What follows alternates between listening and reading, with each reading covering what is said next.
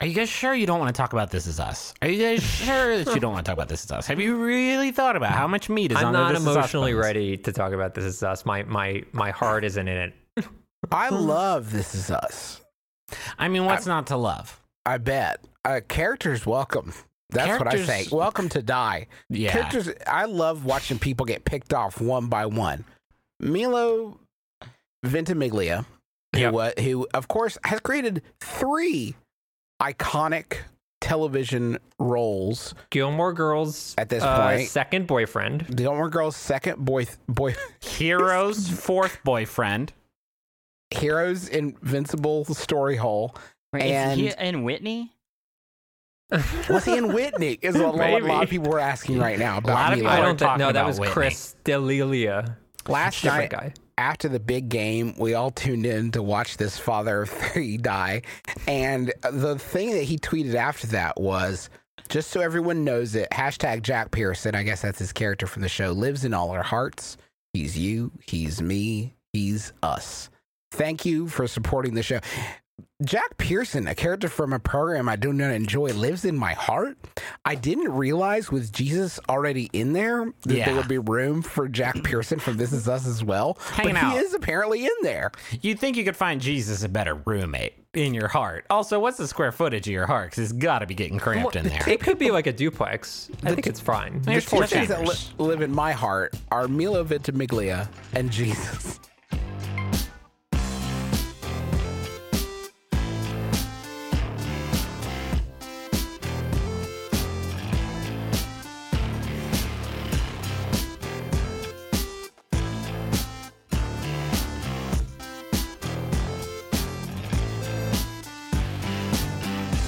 Hello, my name is Justin McElroy, and I know the best game of the month. My name is Griffin McElroy, and I know the best game of the month. My name is Chris Plant, and I know the best game of the month. My name is Russ Frushtick, and I know the best game of 2018. Welcome to the Besties, where we celebrate the latest and greatest in pop culture, This history, is us. news. This is us. This is us. The guys who talk about fashion and sports, the big game. Gonna do a recap of that at some point. But this week we're gonna focus in on really drill down on video games. I was watching my nephew Pearson play one of these yesterday, and let me tell you, folks, they have come a long way since Pac-Man. Yeah, definitely need to mention here that I did change my son's name to Pearson, so Justin was not lying there. Took a while. His full name is Jack Pearson McElroy. Video games, man. Video games. I don't think the January 2017 was so buck wild. I don't know if 2018 quite lived up to it, but man, this is a good old month, huh? This is a good little month. It was. There's a lot of games that came out this month. Does It's pretty anybody have impressive. any honorable mentions that we hit? I have a huge one. It kind of breaks my heart that we didn't have like room for it in the proper discussion, but it's a game I wanted to talk about because I was so like entranced by it. Was Iconoclasts. It's out on I think Steam and like console download stores. It's by Joaquim. I can't remember his full name, but he basically worked on it solo for a long time. The game's been in the works for like a decade, and now it's finally out. And this is the developer behind the Noi 2 Love games. I think it's a series. I'm not like very familiar with his body of work before Iconoclasts, but it is a really, really cool game. It's like a story-driven, like surprisingly heavily story-driven like platformer action adventure game where it takes place in this sort of dying world with this sort of religious monarchy where there is like a mother who's sort of a deity who talks to this space god who governs the things that happen on the planet, and it has a lot of things to say about like how these different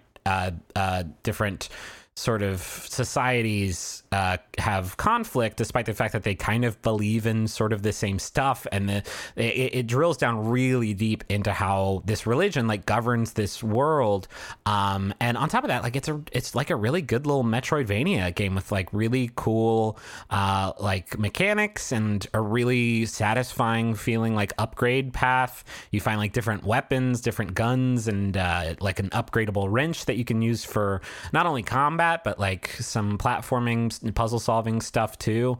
I played through all of it in like 3 days, and I was in love.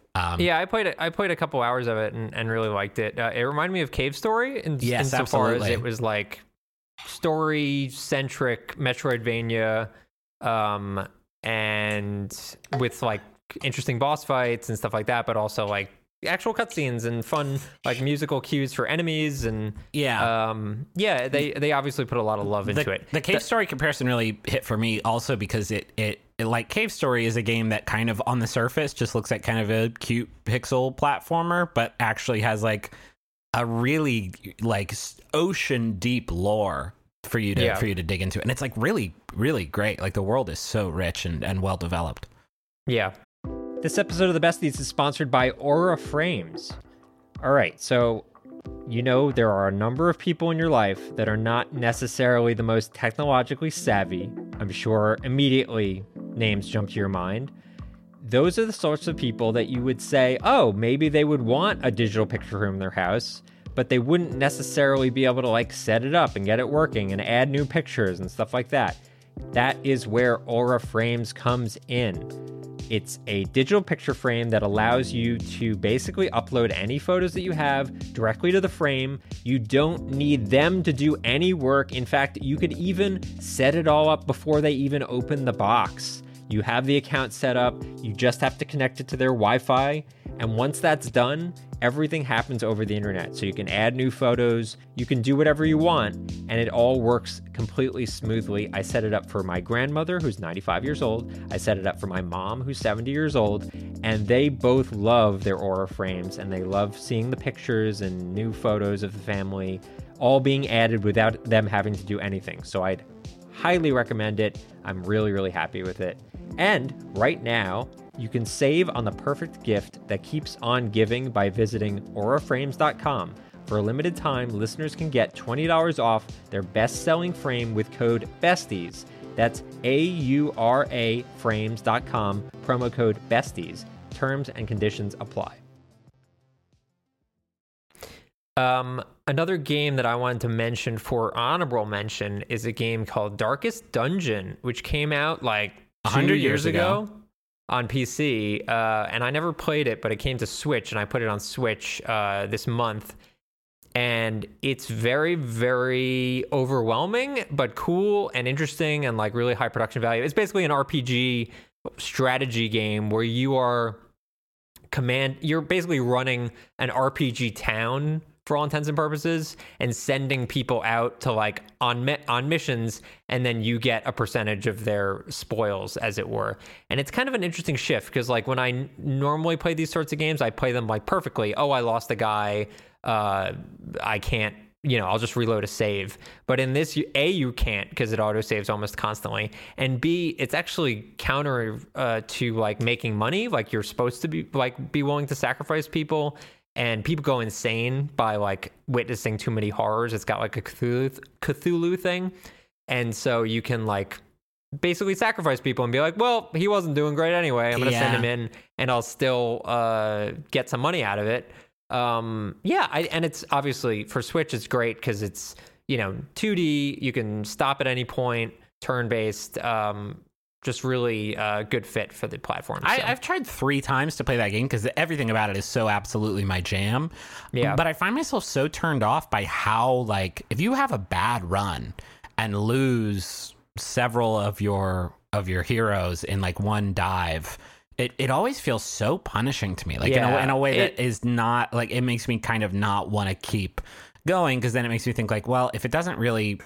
It's sort of and I'm not saying that like roguelike sort of these types of mechanics, which I'm not necessarily sure this would qualify, but anywhere where you can like lose a ton of progress if you fuck up too bad, like there's a way to do that works, and there's a way to do that just makes it feel like kind of disrespectful of the time that I'm trying to invest in it. Sure, and, I think it's a very, very good game, and it's highly lauded, but I just don't I find myself bouncing off of it the first time I have a run where I'm like, well, I fucked up and I have to start over.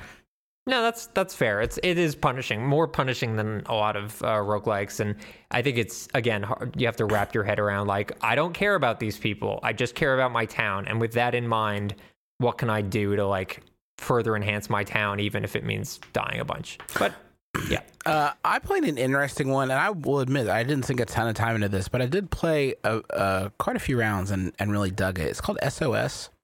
Yeah. Are you familiar? I am familiar. I've watched a lot of video of it, trying to get it streamable, but I don't think we could ever stream it. No, it's rough. So like, okay, so basic premise is it's sort of it's stylized like a TV show. You have I should talk about mechanically first. So there's 16 people dropped onto an island, and on this island there are these 5 relics that you can collect. You have to get one. A successful run means finding one of these relics, calling in a chopper, and then getting off the island. And while as you're on the island, you're kind of scrambling, looking for weapons or ammo or health, that kind of thing. And there are animals and monsters on the island that you have to deal with. 16 people all dropped off at different points. And the interesting thing about it that keeps it from being really similar at all, from like it may sound like a battle royale mixed with like Dust or what have you. But the thing that makes it really different is it really encourages social play in a way that I think is really cool. Like when you find someone, you can start an alliance by raising your hand, and if they raise their hand also, and the two of you high five, you're immediately like joined into an alliance. There are there's a walkie-talkie with different channels on it, and people in your alliance can like all decide that they're going to go on a different channel, and use the walkie-talkie to stay in communication. Or if you're close to people, you can talk to them that way. So it creates a lot of these really tense moments where like you see someone coming at you and you have to make a really quick decision. Like, well, am I going to befriend this person? Are they going to try to befriend me? Are they going to try to get close and then put me down? It's really tricky. And it really like, there's like an audience sponsor element to it too, right? Yeah. So when you die, or you can just join the audience one way, or like just join the audience, or when you die, you're placed in the audience, and you can actually award players for not great technical play, like not great skill gameplay, but great performance.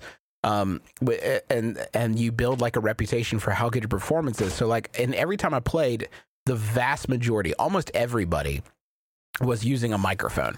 And like there's an introductory sequence, right, where it goes person to person, and the camera like focuses in on each player for like 3 seconds, and it tells you when your time is going to come up, and then you get like 3 seconds to just like pitch who you are, like what your thing is.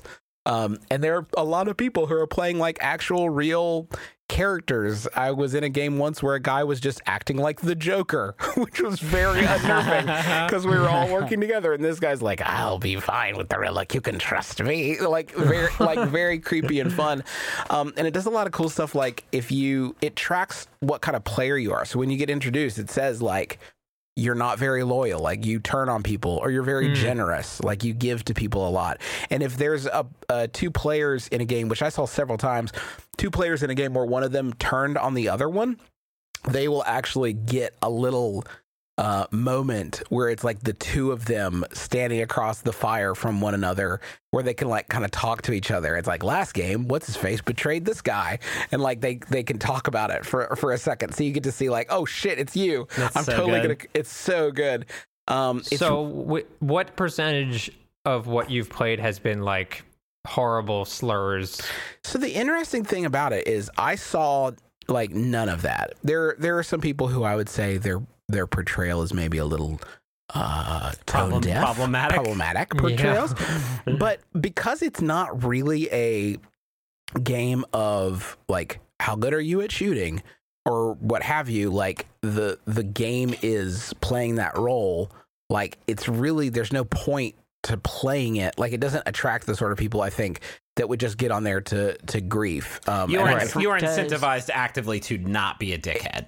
Exactly. Or if you're going to be a dickhead, like be a dickhead in character. Like it is not telling everybody to be good guys. You could be a total scumbag, but you do have to be like a consistent character of a scumbag. Yeah, sure. How close does this get to being the Survivor video game adaptation that you've always wanted? The pluses are that people are really good with everybody using the voice chat. I plugged in my headset, and I didn't even have it plugged in at first because, like, I'm a human being and I live on the internet. So, like, yeah, no, I'm not going to do voice chat. But everybody is. Like, it would be weird to not play this game with voice chat. I think that you would probably just end up, you would be at a real deficit because you wouldn't be able to sort of, like, wheel and deal. The games that I saw, like, I saw fairly consistently, like, people who were in an alliance, and then there's only 3 seats on the chopper. So if you have 4 people working together, like, something's gonna happen. Like, somebody's that's that survivor shit. Like, somebody's gonna get got. Yeah, I've not checked this one out, but I really want to. Real quick before we move on for like 30 seconds, because we're going to talk about this again in a couple months. The Sea of Thieves beta was fucking fantastic. I still want to know like what the sort of continuing progression loops really feel like, if that's going to hook me, and hopefully they will add some more enemies, like NPC enemies, because killing skeletons over and over again is apparently not especially entertaining. I guess the Kraken is in there somewhere. We just like never found it while we were sailing around, but we streamed it a couple times in like big groups, and I played it a couple times by myself on like a 1-person ship, and just sailing around that game is so good. Like, I've not, I mean, wave wise, there's never been more realistic water effects ever. Well, like yes, and managing that by yourself when you're on like a 1-person ship is really exciting, because you are just running around the ship, like making little corrections here and there to try to get your ship going as smooth as possible. But working with a full crew of 4 people, and like having 1 person steering and 1 person on the front of the ship making sure you're not going to run into anything, and 1 person on the map downstairs making sure you're going in the right direction, and 1 person raising and lowering sails and turning them in the correct direction to catch the wind, is like, it is so fun. And when it clicks, it feels like nothing I've ever really played before. Like, it genuinely feels like you are out on open water, just like working together to do this difficult thing. It is so really fun. Felt great. It actually kind of reminded me of a Destiny raid a little bit, insofar as everyone had very disparate tasks, but everyone was working for a greater good and had to be very vocally coordinating with one another. So I thought it was awesome. But again, I think it comes out in March, so we'll dive into it more then. Who wants to start, or does somebody else have another? I'll go first. Okay. Unless someone has another honorable mention. Nope. 3, 2, 1. Okay. Celeste is the game that I'm going to talk about. Celeste is a game made by Matt Thorson, who made a game that I believe I really, really tried to get to win Besties like 3 years ago, which was Towerfall. It probably should have. I forget what beat it. Like probably Dishonored or something like that. Yeah, that sounds about right. That sounds very Besties. So Matt made this game.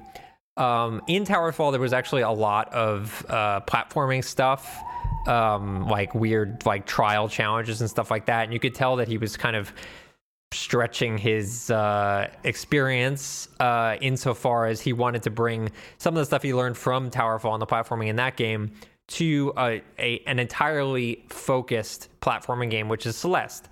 It is a 2D, I want to say like 16-bit looking platforming game where you play as this hiker that is trying to climb up a mountain, and to that end you basically just have an air dash and a jump and the ability to like climb up vertical surfaces, and that's it.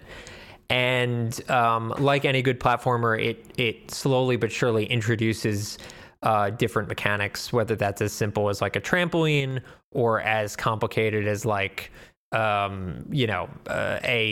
piece of energy that you can pick up and then suddenly you can fly in any direction for a few seconds. So like as a platformer, I think it's like a very well designed, very smartly designed platformer.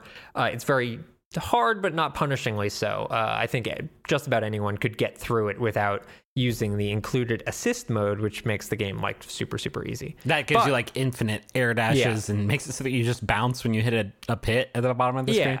I'm sure there are people that like, actually I know Allegra, for example, on staff, used that because she found the platforming to be too stressful, and that's fine. Like if you want to do that, that's totally reasonable. Because the game itself is kind of cool. Like this story of your character and why they're climbing the mountain and the things they learn as they climb it and the people they meet is like, it's actually like there's a lot of game there. It's not just like a dialogue free platformer. Like it has something to say.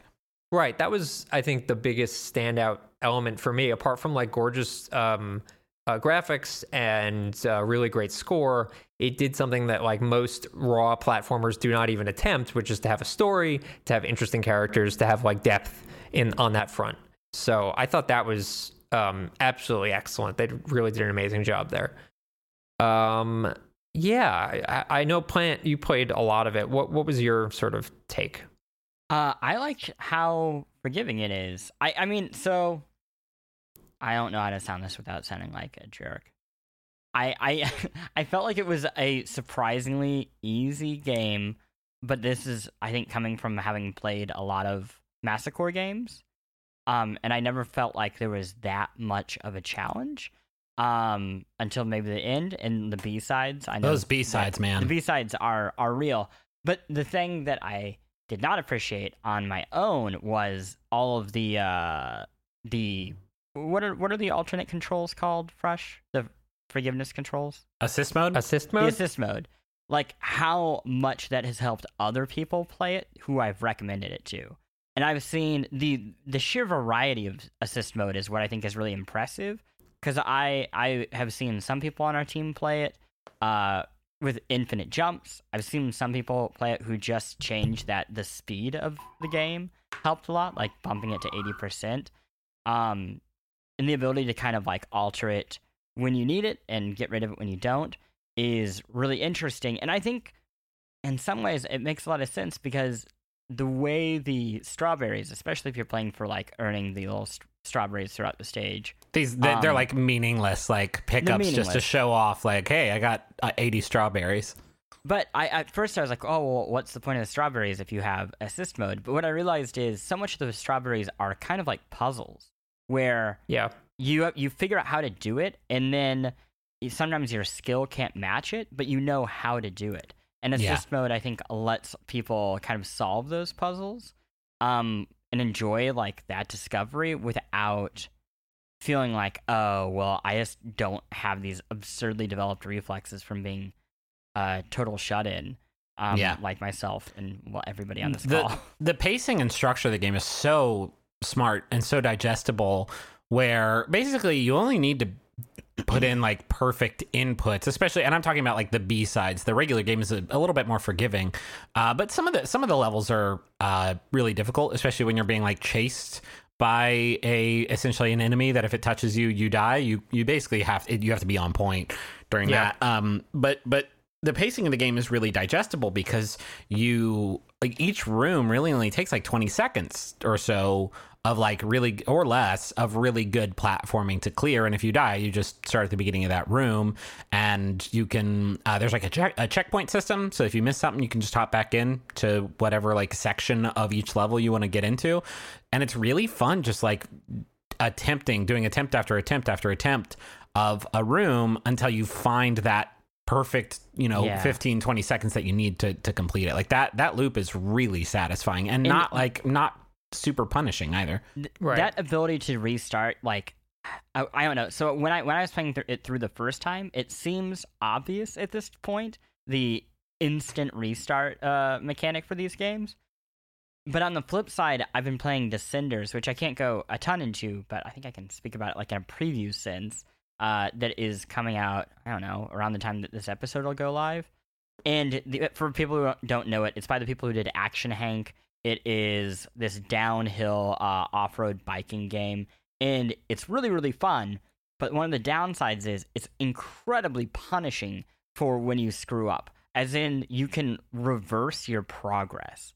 So if you are just trying to learn it, or you want to take like a really big risk and do a wild jump, and you eat up your lives on a round going down the mountain, your character can actively get worse. What? Yeah. Yeah, your XP, That's crazy. It goes in the opposite direction.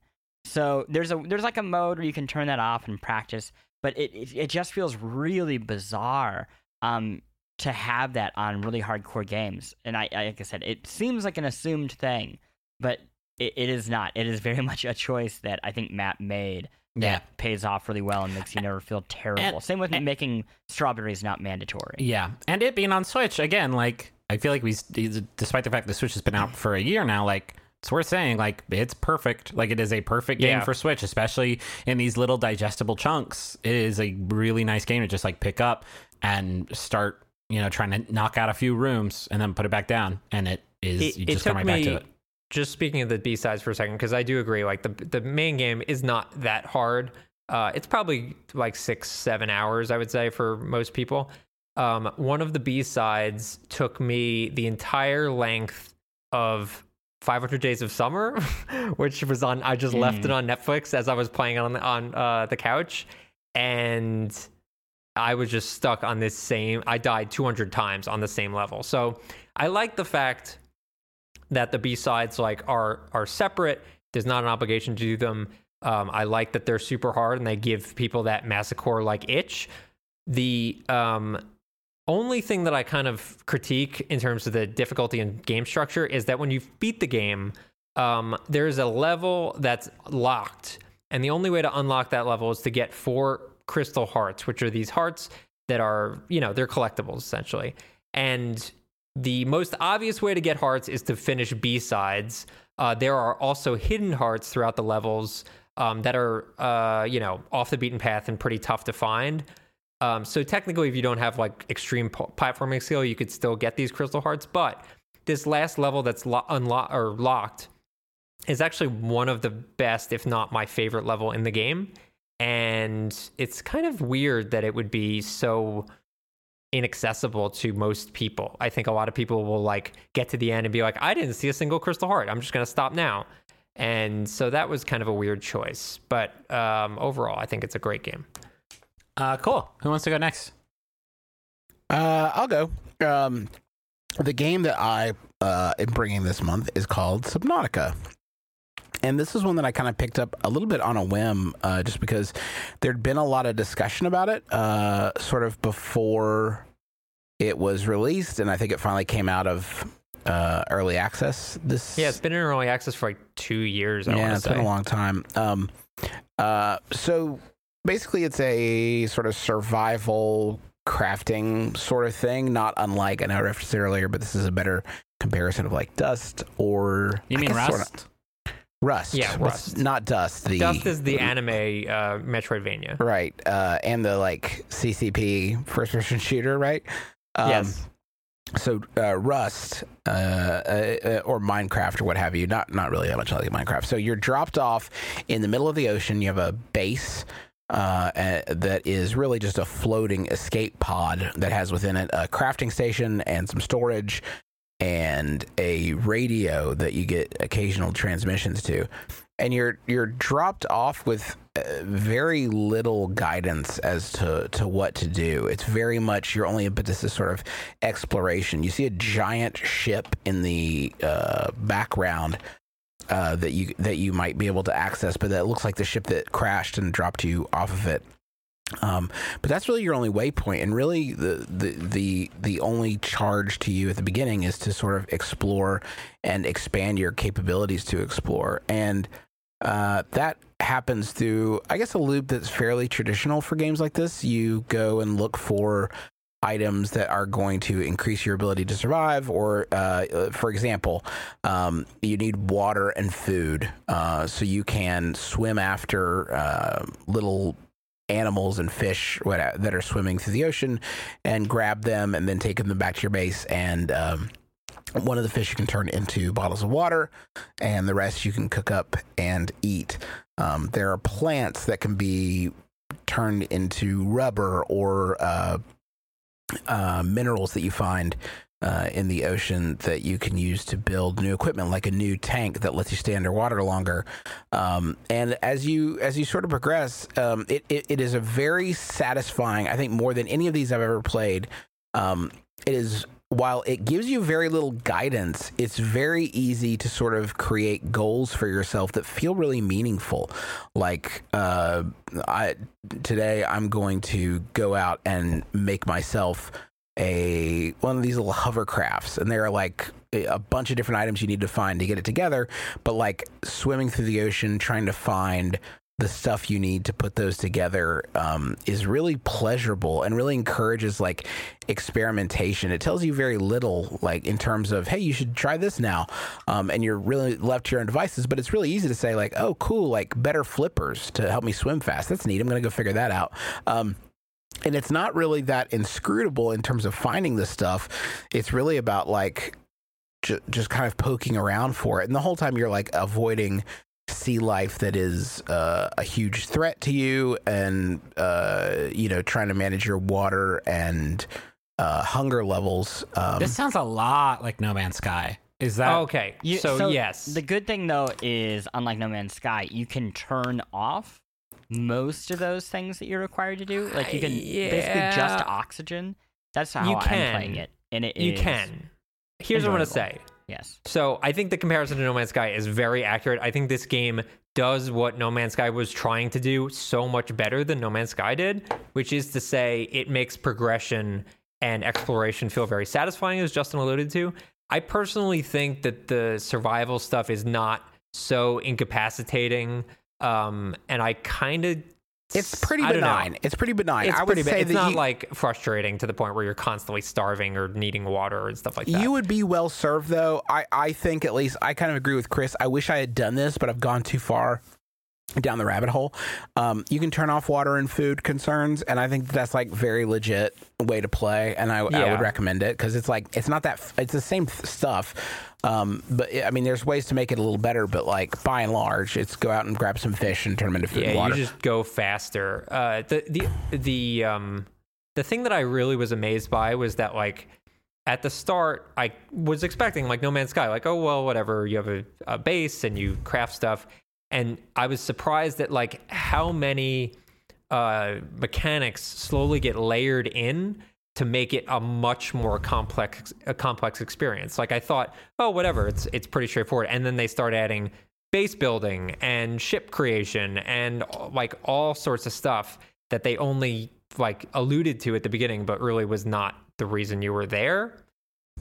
It's I think they did an amazing job. And it really game. and to honestly, the No Man's Sky thing had not even occurred to me, but I guess it is sort of legit. The other thing I would say, though, is that the exploration in No Man's Sky really boiled down a lot of the time to something boring. Like you find another exclusively to not boring thing. In this game, when you find something new, it's like a lot of times, and being underwater helps with that, because I find that really sort of like awesome in the literal sense of the word and terrifying. But like when you find a new place in Subnautica, it can be like, oh shit, like this is really one of the first times I was in that deep water.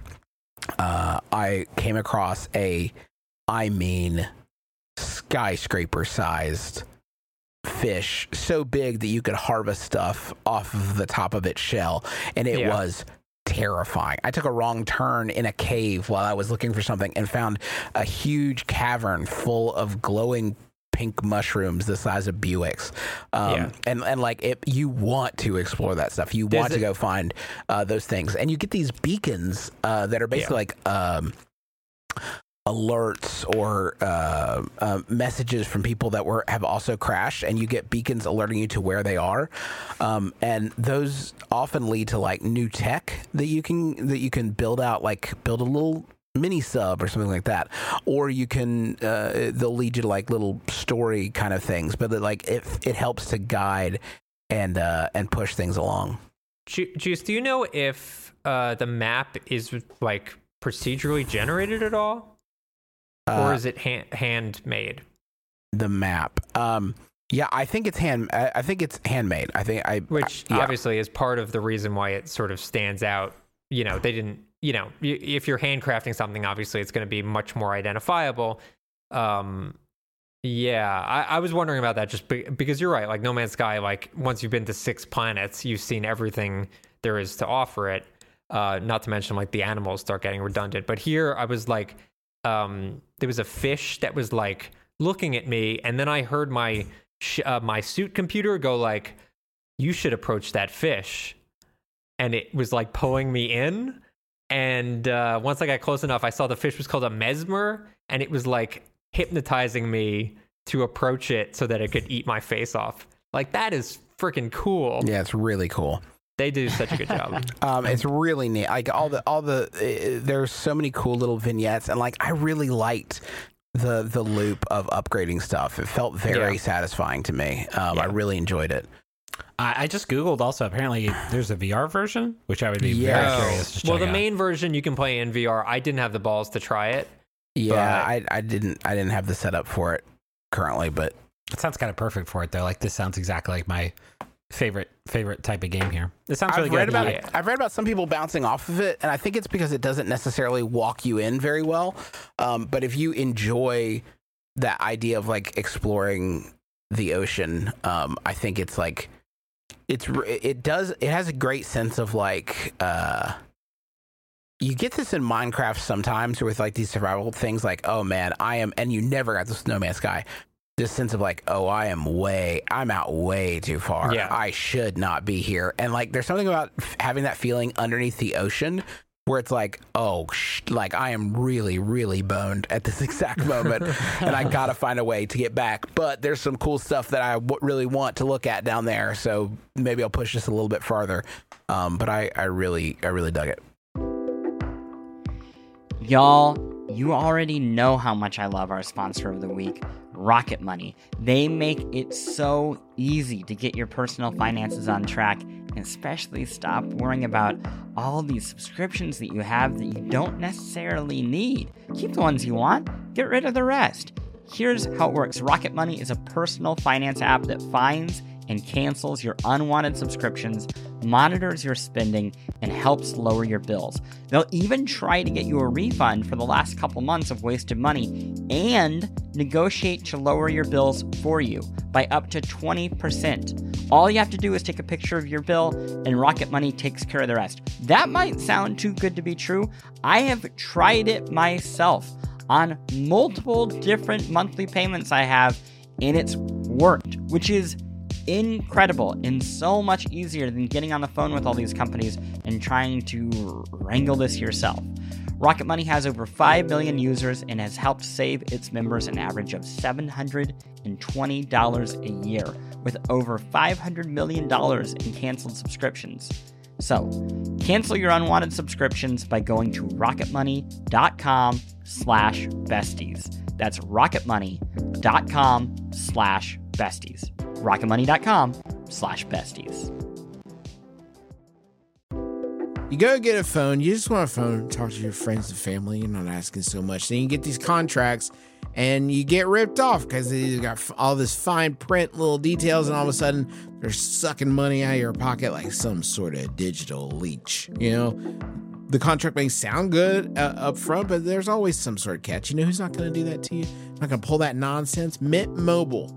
Their wireless plans, there is no catch.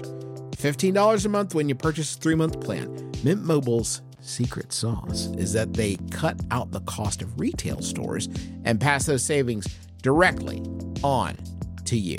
You want to pay hundreds of dollars for, like literal hundreds of dollars for your wireless plan? Or do you want to have a nice, easy solution, put the bucks back in your pocket, pay $15 a month? Say bye to your overpriced wireless plan's jaw-dropping monthly bills, the unexpected overages. Sound familiar? To get this new customer offer and get your new 3-month unlimited wireless plan for just $15 a month, go to mintmobile.com/besties. That's mintmobile.com/besties. Cut your wireless bill to $15 a month at mintmobile.com/besties. Additional taxes, fees, and restrictions apply. See Mint Mobile for details. Yeah, it's freaking awesome. Russ, you mentioned you had something for halftime, and when you say that, I need you to know my anxiety spikes pretty Well, this high. is just me. There's no one joining us this week. I just And wanted when you say that, like the anxiety spike, I need you to know, my friend, does not get any more shallow, because I've been fooled like more times than I can count, and each one hurts really bad. As far as I'm aware, it's just me. I had a bit of a situation yesterday regarding hot wings that I wanted to share with you guys for Perfect, halftime. perfect. Rate on a so- scale of 1 to 10 the amount of butt-related material I'm about to endure. No butt-related material. Okay. I mean, I had butt-related, but that was not the I focus regularly of this story. get texts from Russ about his poops. I mean, I don't mean that as a joke. I mean, like, every couple weeks, if Russ has an exceptional dookie, I'll get a text about it. Yeah, well, yeah, either pro or con. But in this case, no. Hashtag friend goals. So I went to Buffalo Wild Wings, a local establishment in my town here, to procure some wings for the Super Bowl. Now, I went a day early. Because everybody loves obviously- day old wings for the big game. No, I went a day early to put the order in because I knew how much demand there would be on Super Bowl night. I was having people over. I wanted to have wings, so I was very responsible and put the order in early. I showed up at 5:30, and I want you to picture Buffalo Wild Wings is like, in case people aren't aware, it's like a sports bar. There must be people that have never been. KFC aren't aware. They sell hamburgers and fries. Is really that many people have been into Buffalo Wild Wings? If I don't know. you've watched a sporting event, you've seen like a trillion VW3. Sure. commercials. Well, imagine that the TV-friendly Buffalo Wild Wings that you've seen on television. Got it. But on the inside, it's the Thunderdome because the wings, all wings, have been delayed by 2.5 hours. Oh, my God. There is a crowd. They have people in a pen. So there's the normal restaurant part of Buffalo Wild Wings. And then off to the corner, there is a pen with seating like the DMV for about 30 to 35 people. There are about 60 people crowded into this pen, all with receipts, all screaming in Queen's accents at poor people working there saying, "Where the fuck are my wings? What's going on?" It is absolute fucking mayhem. Okay. So I put my order in. It was supposed to be ready at 5:30. They're like, come back at 6:15. Meanwhile, I have people coming to my house at 5:45, figuring this is all going to go smoothly. So I leave. I get my wife to hold down the fort, and I come back 45 minutes later. The crowd has doubled. It's like people are out the door screaming, yelling, kicking. This is not Philadelphia. No one cares about the Super Bowl. This is just about wings. It is total chaos. Okay, in front of all these people that are in this pen, there are bags, plastic bags, piled high with other orders. Now, these are orders that have not been picked up yet. Did you witness buffalo wing theft, Russ Frushtick? I might have committed Buffalo. No, Russ Frushtick. Okay, let me lay it out. I'm going to lay out the situation and see if you think I did the wrong thing. Yeah, can I answer now? Do we have to wait till the end to answer, or can we answer now? You can answer now, and maybe you'll regret it. You did the wrong thing. I'm not going to regret it. Go ahead. Okay, so let's also keep in mind I have 8 to 10 people in my apartment waiting to eat because Don't there's try no to food in the justify your house. crime there, Jean Valjean. I needed the Buffalo Wild Wings to feed my family. Okay, so I go back there. All the tickets are out. There's probably 15, 20 bags just sitting in the front of the table. Now, each of the bags are labeled based on what time they were supposed to be picked up. Mine for 5:30, obviously. But there was another bag that was labeled 4 p.m. And it had been there for 2 hours and had about what my order was, give or take. 50 wings, mango and sweet barbecue. Ugh. Close enough. So You got a little confused. You got a little confused. Wink, wink. You got a little confused about which was yours. Was that the excuse that you created in your head for when somebody's like, "Hey, get that nerd"? What about the additional details of that story that you just told us made you think that I would then think it was an acceptable thing to do? The fact that it was close to your mango, order. I don't know if you're the mango, right? That you Yeah. were well, doing A, the favor. mango, and B, I would say, I don't know if you're aware, Griffin, but there is a food crisis on this earth. And whenever I hear of food being wasted, a tear rolls down my eye. Yeah, but you're not you're not food Batman. This person's going to show up looking for their thing, and they're not going to. Are they going to show up? They were supposed to show up 2 hours before to pick up their wings. I mean, New York City traffic, baby, best in the world. What? Yeah, that's a good accent. So, they're not going to know unless you left a note like, "Hey, Jim, if the You're bag right. comes out for Russ Frushtick. You did theft and you did a crime. And the fact you're bragging about it kind of disgusts me. I'm not bragging about it. I'm saying, what would you do? What would you do? Oh, I would wait politely for my wings that they made for me with love and care and attention for me, Griffin, to be ready, not steal. But they're 2 hours late. That doesn't matter. It's still... There's an entire group of people in my apartment that I care a lot more about than random person that didn't pick up their wings for 2 hours. Oh, I see. It's an act of Interesting. charity, really. If you really Yes. boil it down. I'm a giver. He is what cared it comes too down to. much. Yeah, that's his problem. All right, well, I'm going to call the cops. Turns out the wings were too spicy, and I got a tummy ache. Well, that's God So for that's you. karma. Yeah.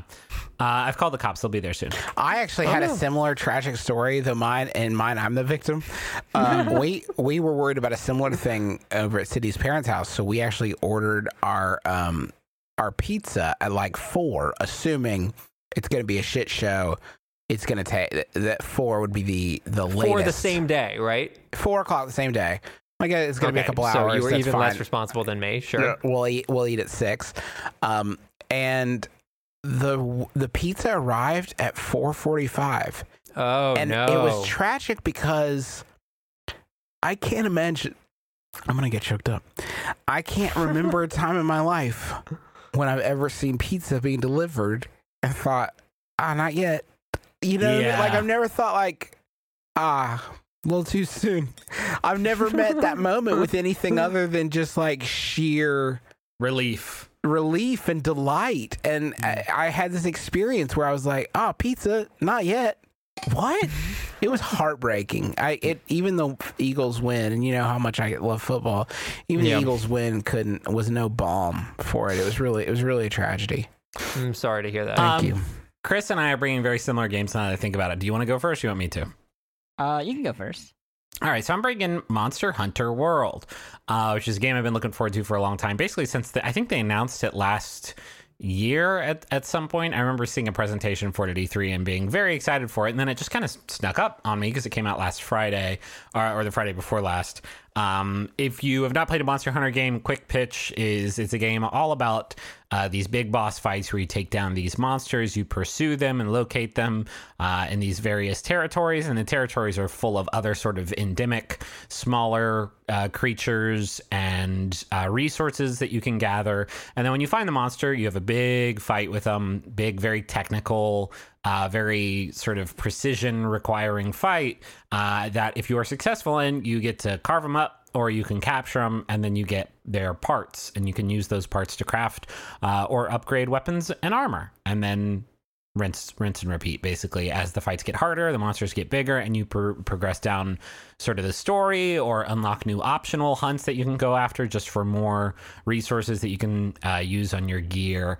And that loop exists in some way in most RPGs, right? Especially these days where there's like every fucking game has crafting in it basically at this point. But Monster Hunter was early in this sort of pursuit, and in various points in the franchise, this loop has been anywhere from like almost completely incomprehensible and player unfriendly and punishing and shitty to where it is now in Monster Hunter World, which is in my opinion like actually very approachable and very fun. I started playing with Monster Hunter 4 Ultimate, which was the 3DS game that came out I don't know, 5 or so years ago, and then I got really into Generations, the other 3DS game, and then this is the third one I've played. And the thing that really stands out, first of all, it looks and plays fucking fantastic. It is very pretty. Like playing this game at 60 frames a second is like really something else, because I know people are kind of tired of the Souls comparison, but that is a game all about these big boss animations and player animations being like flawless in this 60 frame window where everything has such a good feel because of that, and Monster Hunter World really benefits because of that. Like it feels really really good to play. There's 14 different weapon types, and like each one, that's like the main decision you make because each one handles differently and is sort of equivalent to like how you pick a class in another sort of class-based RPG. And for the first time, like I want to play all 14 weapons because they are all like a lot of fun in very, very different ways. But on top of all that stuff, the thing that Monster Hunter World really brings to the table is dozens and dozens of these quality of life improvements to make that that pursuit of finding a mission or joining a multiplayer mission, finding the monster you need to fight, killing it, and then getting the stuff you need to make new stuff, like so much easier than it has been in the past. I cannot stress it enough. Like one big example is in past Monster Hunter games. Once you there's like a central hub, and that exists in World too. But whenever you go out on a mission from that central hub, at that point, your equipment loadout is locked. Your item loadout is locked. There is no way to like change what weapon you want to use. Okay, Or I saw a up... tooltip that said you could change it in camp. Yeah, and you can do that in World now. That is what I'm saying. And if you go back to camp in where do Monster you Hunter do that? World, Where do you there's do a little, it? there's a little tent. You just pop into your tent. Yeah. All right. But that's a big improvement. Like in past games, you spend some money to like buy a meal, and you eat that meal to like get a buff, and then maybe you spend some money to purchase the right to go out on a quest. Another thing that World has done away with. And then you go out on the quest and you realize like, oh shit, I brought the wrong weapon. Well, abandon quest. Let's start over. And in World, like you don't have to do that. It drastically cuts down the need to go back to that central hub. Even if you complete the mission, you can just pop right back to the starting zone of the area you were in and just jump right into another mission. It is so much faster and so much better than it ever has been. If I could hit one that I not to like list a bunch of these, but like this is what makes this game such a vast improvement. Like whetstones, which it used to be a resource that you would use to sharpen your weapon, which you have to do a lot. Is now just a permanent item that you can use as many times as you want to. Tracking is huge. Like you used to have to randomly find the monster and then throw this thing called a paint berry at it. Did you remember to bring paint berries? I hope you did, because you have to throw a paint berry at it, and then you can track the monster on the map. But also, the getting around the map is inscrutable, and also the paint berries wear off after a certain amount of time. So like you have to remember when you see the monster, like, how long has it been since I threw the paint berry at them? I better throw another one just to be sure. Like miserable. And now you have little flies that when you tell it, I want to see this monster, they will fly to it. But like, and they will show you a glittering path directly to the monster. But the thing that's cool about it is that it isn't just, it isn't just like nerfed. It isn't just like, well, this is easy now. When you're in the world, you find things like monster tracks and scales and stuff like that actually improves your scout flies, which is what that's called. It improves their ability to find the monsters. So like you do need to be smart and thorough and like an actual hunter, like learn how to track this stuff before that stuff improves. And the fact it's hugely improved. In past games, there were no like footprints you find. There were no trails to follow. And so in doing this, I don't think it's a nerfed thing at all. I think it's more like hunting. Like there's a lot of stuff about this that feels like hunting, because while there are a bunch of quality and life improvements to make things that were annoying, just annoying for no reason before, a lot easier, especially for the late game hunts, you have to be fully prepared. Like a lot of the time I spent playing the game, I actually finished the main story of it last night. Like towards the end of the game, a lot of the stuff you're going to be doing is not actually going out on the hunts for the monsters you need to kill. It's going out on hunts to get the stuff that you need, the armor and weapons that you need to kill the monsters you're going to kill. Because if you just run into it with the same loadout used for everything else, you are going to get massacred. Okay, so here's so Griffin's obviously like an old master at this. Justin has not really enjoyed a Monster Hunter game until this one. Is that fair to say, Justin? Yes, and I have tried. I've had people who know the game literally looking over my shoulder. This past E3 was me and Pat Gill doing local multiplayer sessions of Generations with Justin. Like, okay, so you get your paint berry out, and it didn't stick. And they weren't frustrated with me. Like Pat's final thing when I gave up was like, yeah, it is like that. It is. It is. Yeah. So I guess it. The question here was like, when you started playing World, was Griffin like over your shoulder walking you through it? No, I didn't even have to Google at first, which is wild because I was doing that constantly with Monster Hunter. If you pay attention to what it's telling you and like don't get obsessed about all the things that you don't understand, just focus on the things that like you need to understand, like and not worry about additional systems until you need an edge. Or you're bored and you want to like vary what you're doing. Like I don't think that you need. Yeah, those things are a little bit more complex. Are like percentiles of support on top of your skill or whatever. Like the bulk of the game is finding a weapon that clicks for you and then using it to kill monsters. And if that's all you do, that should get you where you need to be, especially in the early like low rank stuff. But once things start getting a little bit tougher, then you do need to kind of drill down into some stuff. I wonder, Justin, whether you would have had the same experience had you not had that like hand-holdy experience with the other Monster Hunter game, because I played this I played like for a half hour, 45 minutes alone, and have never really played a Monster Hunter game before, and I found it like extremely overwhelming in terms of like the HUD and the mechanics and everything, to the point where like I definitely, in order to try it again, would need a guide, either a physical person talking to me or reading online. Because like a lot of it, although it made sense to me, I found it just like in the way that like when you play an RPG and you get a health potion and you never use that health potion because you're like, I want to save this for the next time I really need it.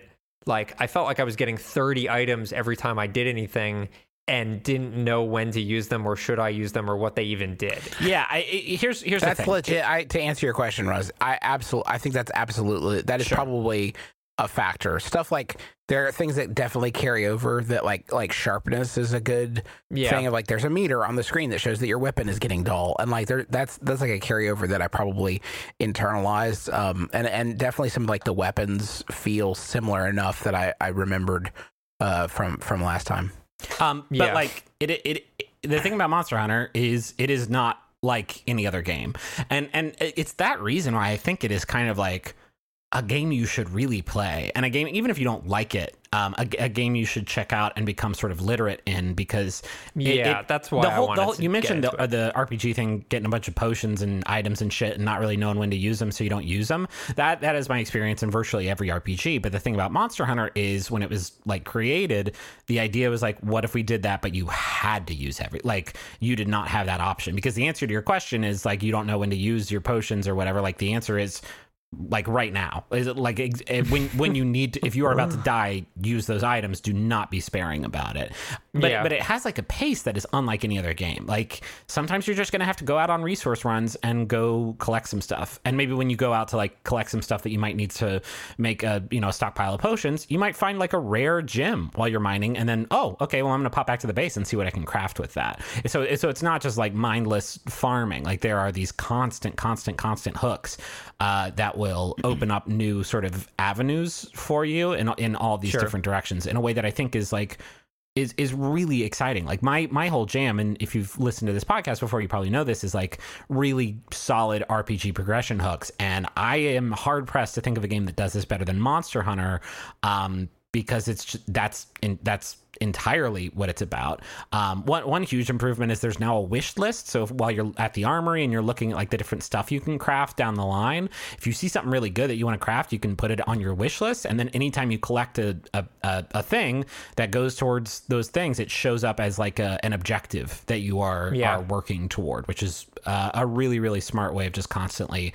displaying those hooks. And then like, it's not all farming and grinding though, because the payoff for that stuff is phenomenal. Like the last few boss fights in the game are these white knuckle for a half hour. It sustains this like white knuckle, terrifying, if I fuck up once, I'm dead pace, that if you did not put in the work to like prep for, you are going to lose. But then when you pull it off, it's like all that work then accumulates in this like hugely satisfying moment.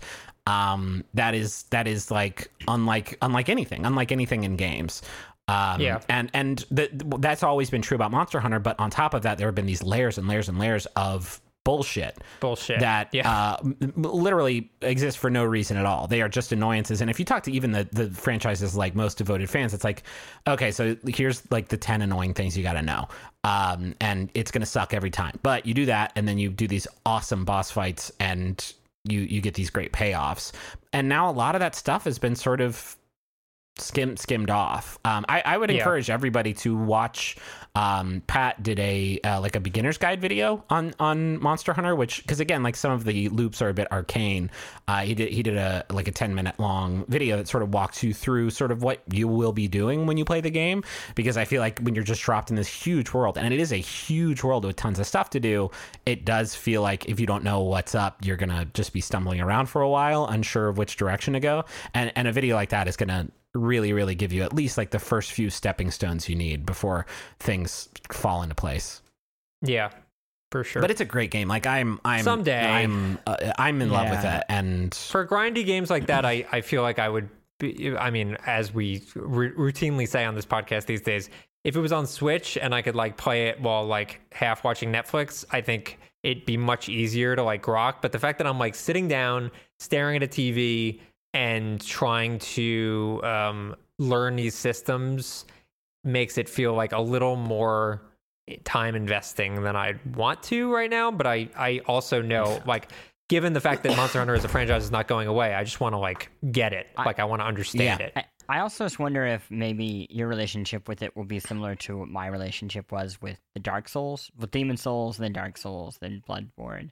But you bounce off of it enough times, but each time you learn a little bit more of the thing, so that at a certain point you hop on and it clicks. And I kind of feel like a number of people I've seen hop on Monster Hunter this time are people who tried other versions of it and had done some of that legwork.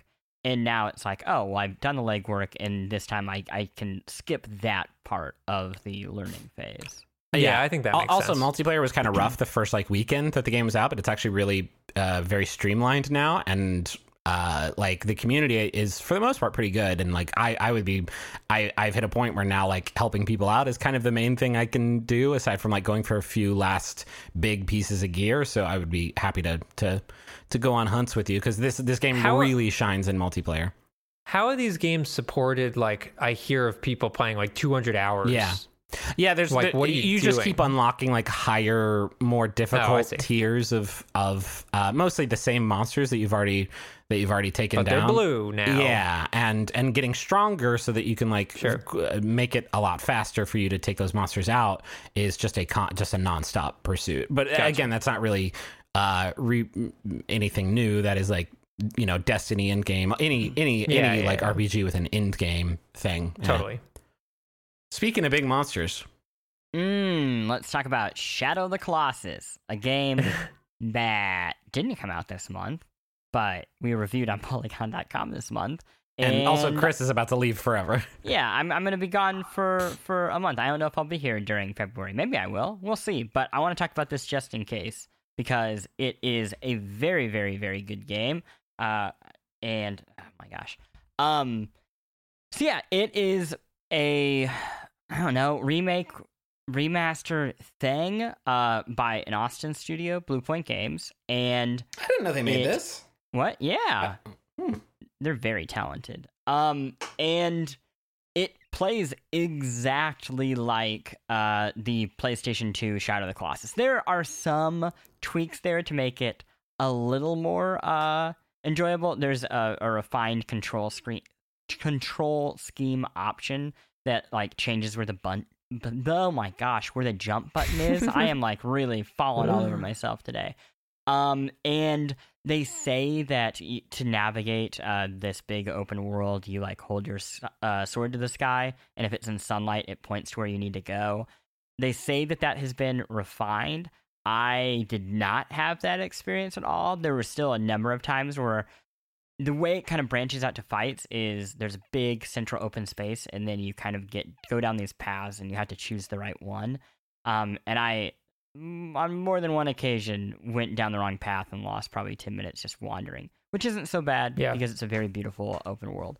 Also, your character's name Wander, so like that's appropriate. What, really? And what's the name of the horse? I didn't know that. Arrow. Argo. Argo. Is that, what is that, Russ?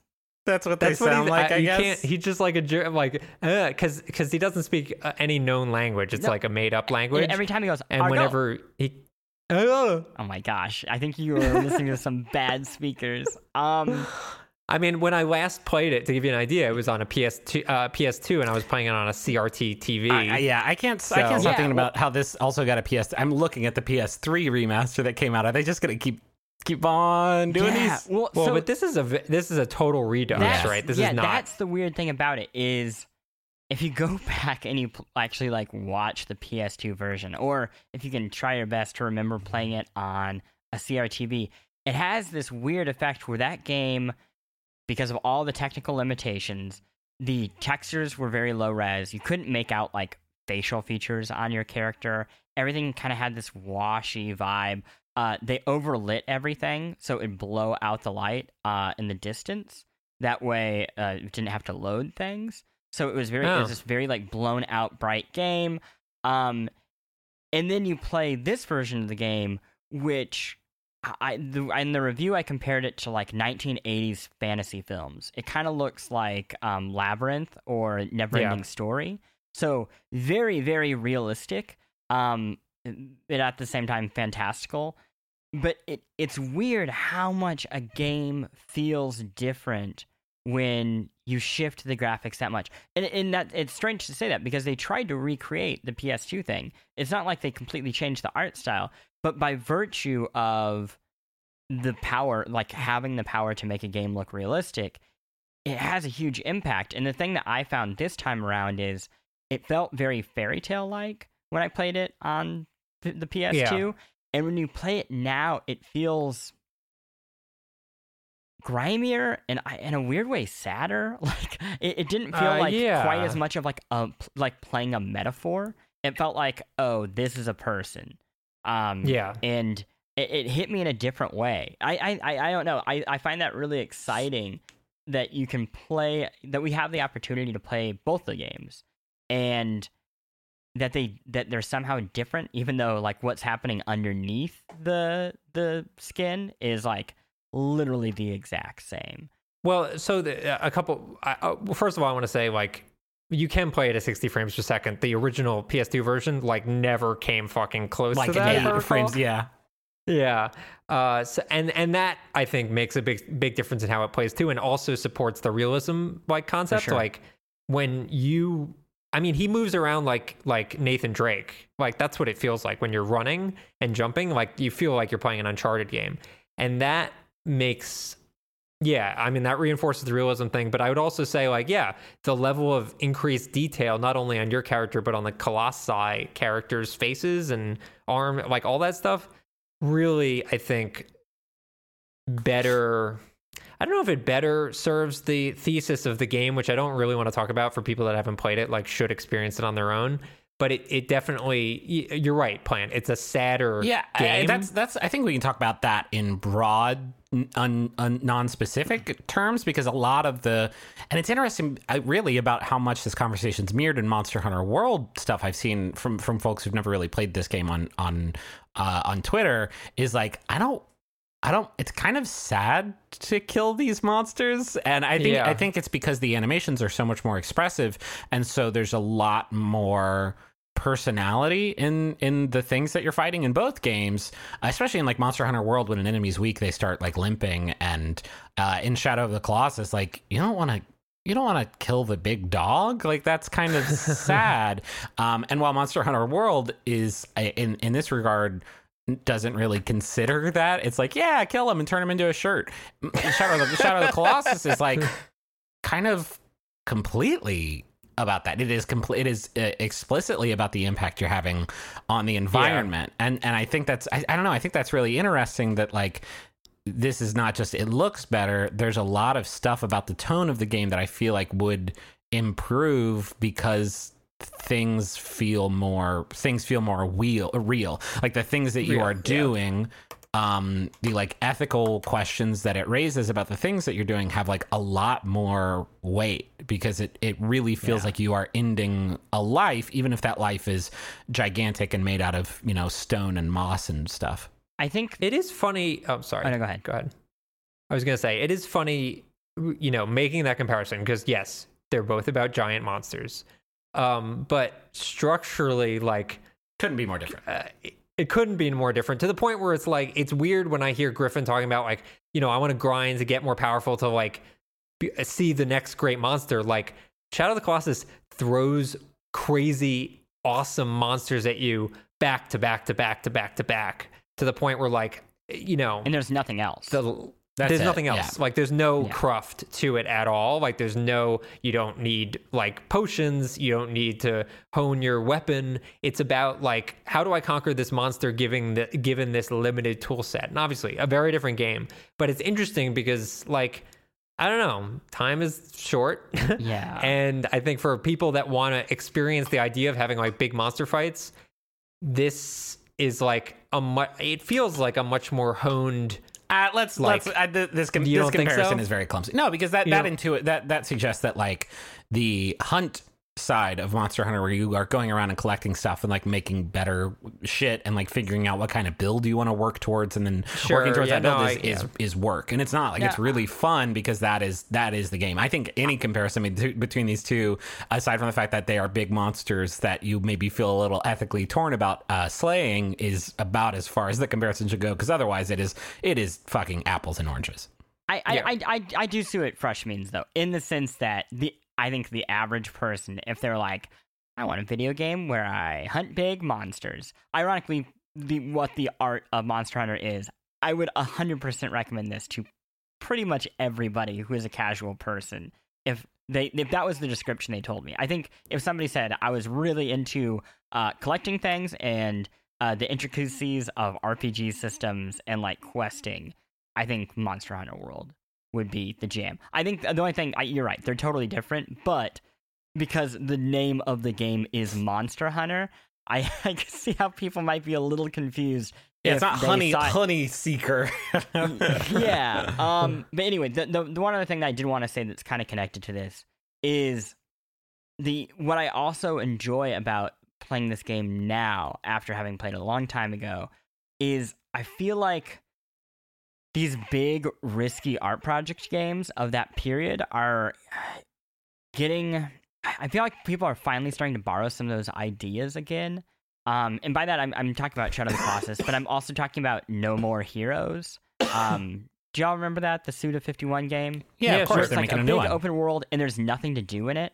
And it was this like weird period of time where to make an open world game didn't mean that you had to pursue like perfect hyper realistic graphics, which in turn, because it costs so much to make something hyper realistic, you have to fill it with a trillion things to do to like net a certain amount of value out of your game. Like you could make an open world game and the design of the open world could be as purposeful and uncluttered as like a traditional linear game.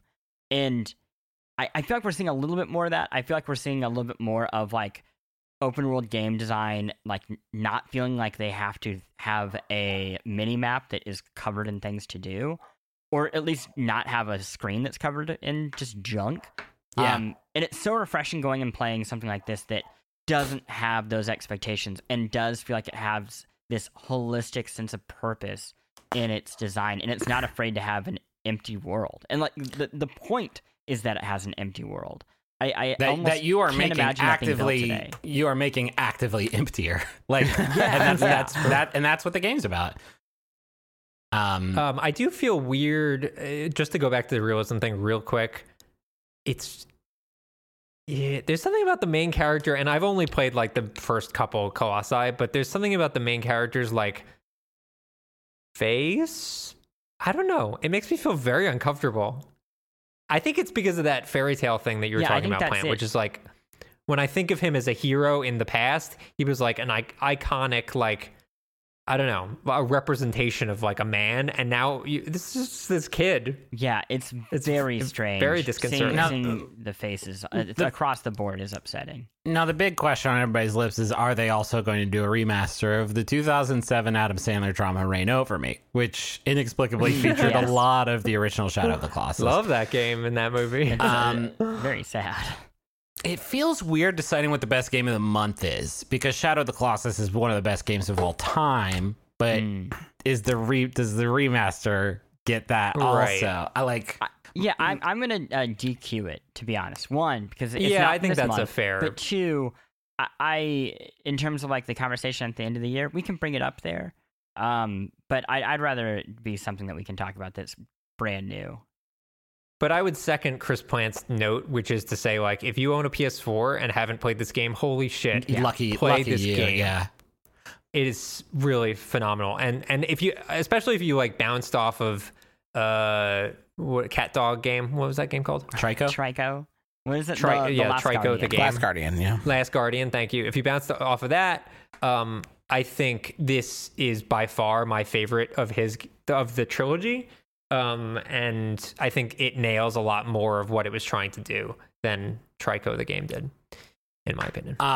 My vote's for Monster Hunter. I think it's a masterpiece. Yeah, it's a slam dunk. I'm in love with it. Subnautica is very cool though, and well worth your time if you want to check it out. I mean, all these games are. It was a killer month. I know what I said at the beginning, but it was. I do want to say one month. thing about Subnautica that I meant to mention during it, because it was, and it's actually really. It's kind of a funny problem, but because it's been in early access so long, a lot of guides and videos for this game are completely useless. Like, they're completely... I cannot tell you, like, 3 or 4 times, I was like, where the fuck is this thing? And I would follow a video for several minutes until I realized, like, wait a minute, this UI looks pretty different from the one I'm used to. It's like, yeah, this is called a different thing. It's a completely different world. And also, all the water is jelly beans. It used to be jelly beans, and now it's water. That sounds like a better game. Sounds fun. Yeah. It does sound good. So Boy is Blob 2, the open world, Boy is Blob. Well, it'll be Boy is Blob 3. Thank you. So we're doing Monster Hunter? I would vote for Subnautica personally because Monster Hunter still hasn't clicked for me yet, but I'll be honest, I'm I fine was with going to that. say the same thing. Okay, let's make a run then. Yeah, I like Subnautica a lot. I think Subnautica is really cool. I think Subnautica does something in a survival game that like I haven't really experienced in a very long time, which is A, you were talking about satisfaction. I think it's extremely satisfying to explore, and B, I did not feel like I played for 2 or 3 hours and did not need a guide. And for survival games, not requiring a guide for the intro is like a really fucking well-designed game. Yeah. My only problem is I haven't played it, which it's the only game of these. We do kind of do a thing where we say like, "Hey, what games are we doing?" So we can all kind of like play them and have something to add. Well, here's the problem: is I was Monster playing Hunter Monster World. Hunter. Yeah, right. Yeah. Also, the bigger thing that it's 3-1. Yeah. No, I'm fine to find it. I think something tells me Monster Hunter World will show up in a it would have to be it would have to be a fucking good year for me not to like try to get Monster Hunter World to be. It also seems like it's not going to be that year. Yeah, hey, this is a fun thing we can do in our January episodes. 2018. What's going on here? Because and I think maybe this is an expectations thing because 2017 was fucking great, and it's gonna be. I mean, with the Switch launch and like pretty much most of the games we talked about in the year-end thing had some Switch version of some kind or were Switch exclusives. I'm worried that we're gonna hit that sort of Nintendo year 2 slump a little bit. But I don't think. I mean, you're not gonna have a Zelda, but like, I'm gonna hit a quick list provided to me by partner site IGN. Partner site in the sense that I'm reading this, and please don't sue me. But they've collected this data handily. Just some games that might A Way Out is coming 2018. Anthem. That's the zombie one. No, A Way Out is Anthem was delayed. Anthem got delayed. Anthem was delayed to spring 2019. But okay, so thank you IGN for shitting the bed. Red Dead Redemption 2, Sea of Thieves, Red Dead, Crackdown. Maybe. Darksiders 3, maybe. Metroid Prime coming out this year. Maybe. I would doubt that. But Detroit Become Human. I'm kidding. Please don't say anything. Far Cry 5. Always Kingdom good Hearts. Kingdom Hearts 3. I don't know about Far Cry 5. Shenmue 3 definitely coming out this year. God of War. I think it's too early. It is too early. I don't think in January of last year we knew. Well, we knew all about the Mario Switch and Zelda, shit. certainly. Yeah. Game of the year, future game of the year, Marvel's Spider-Man that's coming out. Oh yeah, that looks good. Great. It looks great. Looks great. Sure. Yeah, I don't know. There's And all the Metro Microsoft game. exclusives. Yeah, it'll be all right. It could happen. Here's my prediction. half of everything that you just listed will get bumped to 2019. Thank you. Yes, That I sounds agree. about right. I pretty much nothing I feel like we've seen at recent E3s feels like it's coming out this year. I'm hoping it will. Here's my other prediction though. Are you ready for this? 4 big games will be announced and come out within 3 months of the announcement. They're doing that now. I Yeah. think that's what we'll see most of this year. I think Cloverfield- especially Bethesda. I think Are Bethesda they- does that with, Cloverfield like, the 3 game. games. Are they able to do that because we're getting worse at our job? No, they're doing it because we're getting better. Oh, sure. No, it's true. They don't want the hype. The hype now doesn't benefit them. Yeah, it's also worth used to mentioning. be, not to dog on all old video game things, but they can kind of count on a certain degree of like, yeah, this is going to be the best game ever. You should definitely reserve it. And now, not so much. Yeah, that's. We can also like 2 of the last few years, like my games of the year were smaller games that I didn't know even existed in January. Like I'm thinking of like Stardew Valley and Undertale, and I'm sure there's gonna be stuff. Wargroove comes out this year. That one looks good as hell. That's gonna scratch that. Oh, that's the like Fire Emblem. Yeah, Advance that's Wars the Advance thing? Wars one that looks really really sick. Oh shit! The actual Fire Emblem Switch game. I'm very excited about Yeah. that. Oh, I can't wait to tuck into that one. Shut up, Justin. I can't to tuck in. Yeah, it'll be a good year. It's called Fire Emblem World, and you're gonna love it. It'll be a good year. It's just like not in 2017. I feel like in January we're like new Zelda, new Mario, new everything, and it's a little bit less obvious. I think with the Oh the yeah, and jams. PUBG was like a total dark horse too last Yeah, year sure. that no one saw coming. I think we'll have surprises. Yeah. I think there's going to be an interesting year. Cool. Well, that will have to do us for right now until next month. But we hope you will join us for that. Meanwhile, you can visit Polygon.com to read a lot more great stuff. But until then, be sure to join us again next time for the besties. Because shouldn't the world's best friends pick the world's best games?